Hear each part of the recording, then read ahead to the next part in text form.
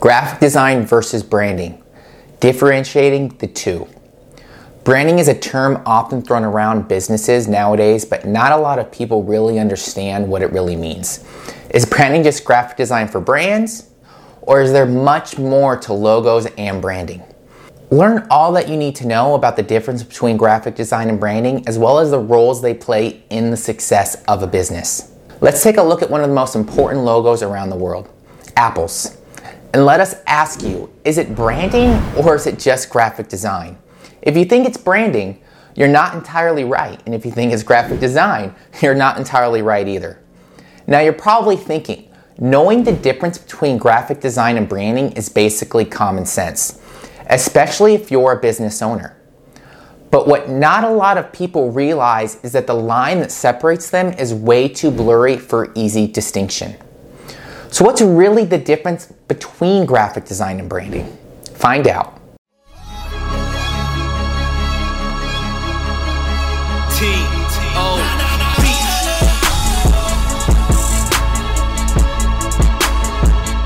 Hey guys, welcome to Creative. Here we use our passion for the game to change the game. Every week we talk about solutions that can truly change the business of sports. Today, we'll be discussing the difference between graphic design and branding.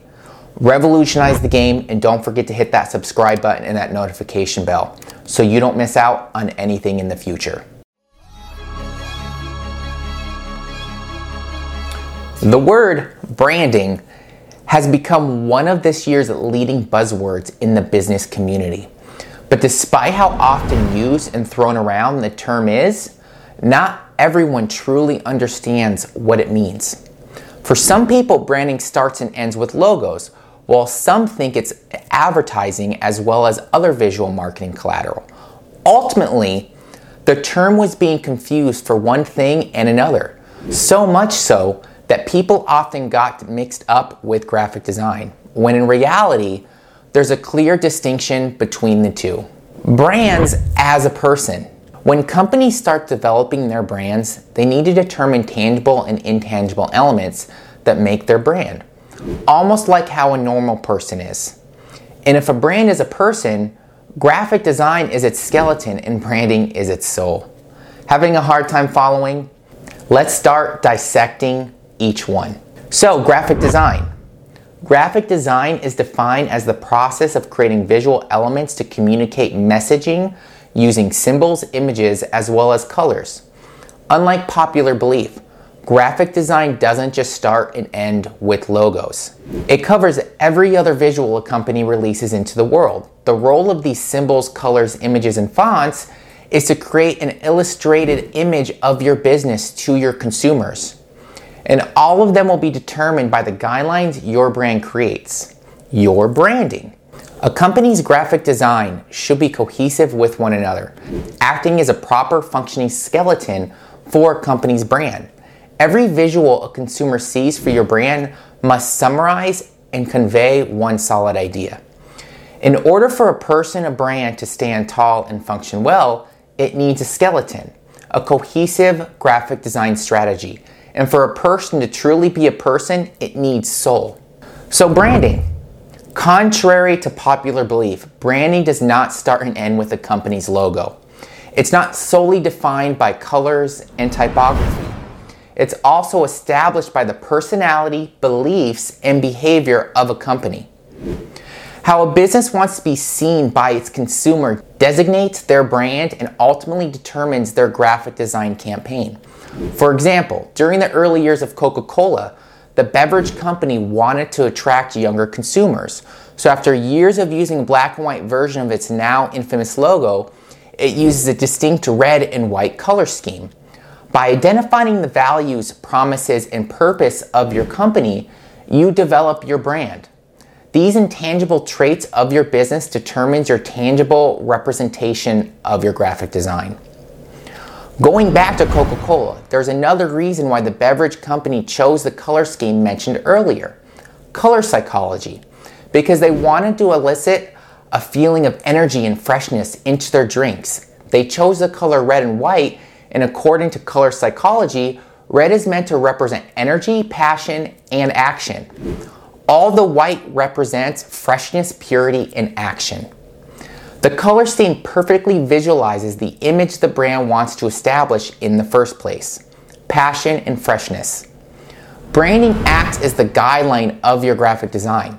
It provides your designers with a directive of the perception they want to develop within their target market through tangible and intangible cues. Ultimately, both graphic design and branding may be different from one another, but with a balanced combination. So how do you combine your graphic design and your branding?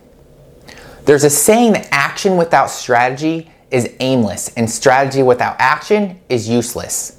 That's basically branding and graphic design's relationship in a nutshell.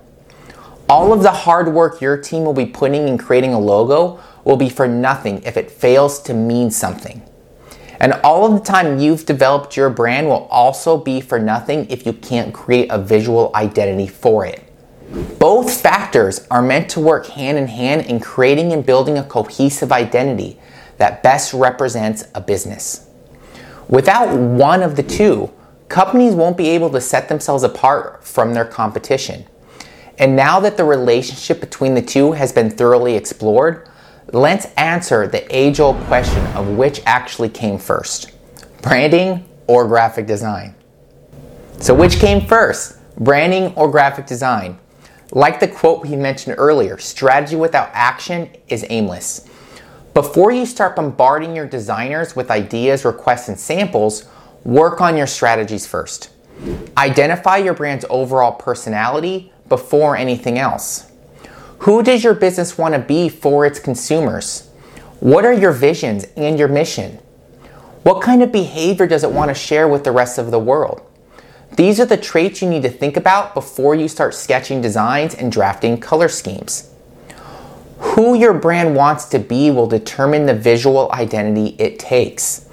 The process, often identified as brand discovery, includes looking into your identities your competitors have explored and finding out the most effective way to connect with your audience. After strategizing how you can separate yourself from your competition and you can catch and hopefully maintain your audience's attention, will you only be able to start working on your brand's visual identity. Unfortunately, a lot of businesses often skip this part. This is partially because only a handful of people truly take the time to understand the roles of branding and graphic design plays in their success. Not everyone wants to sit down and learn psychology of design when in fact they should. Without insight, you can't connect with your people properly. Your designs might end up failing and your messages might get lost in all the noise around them.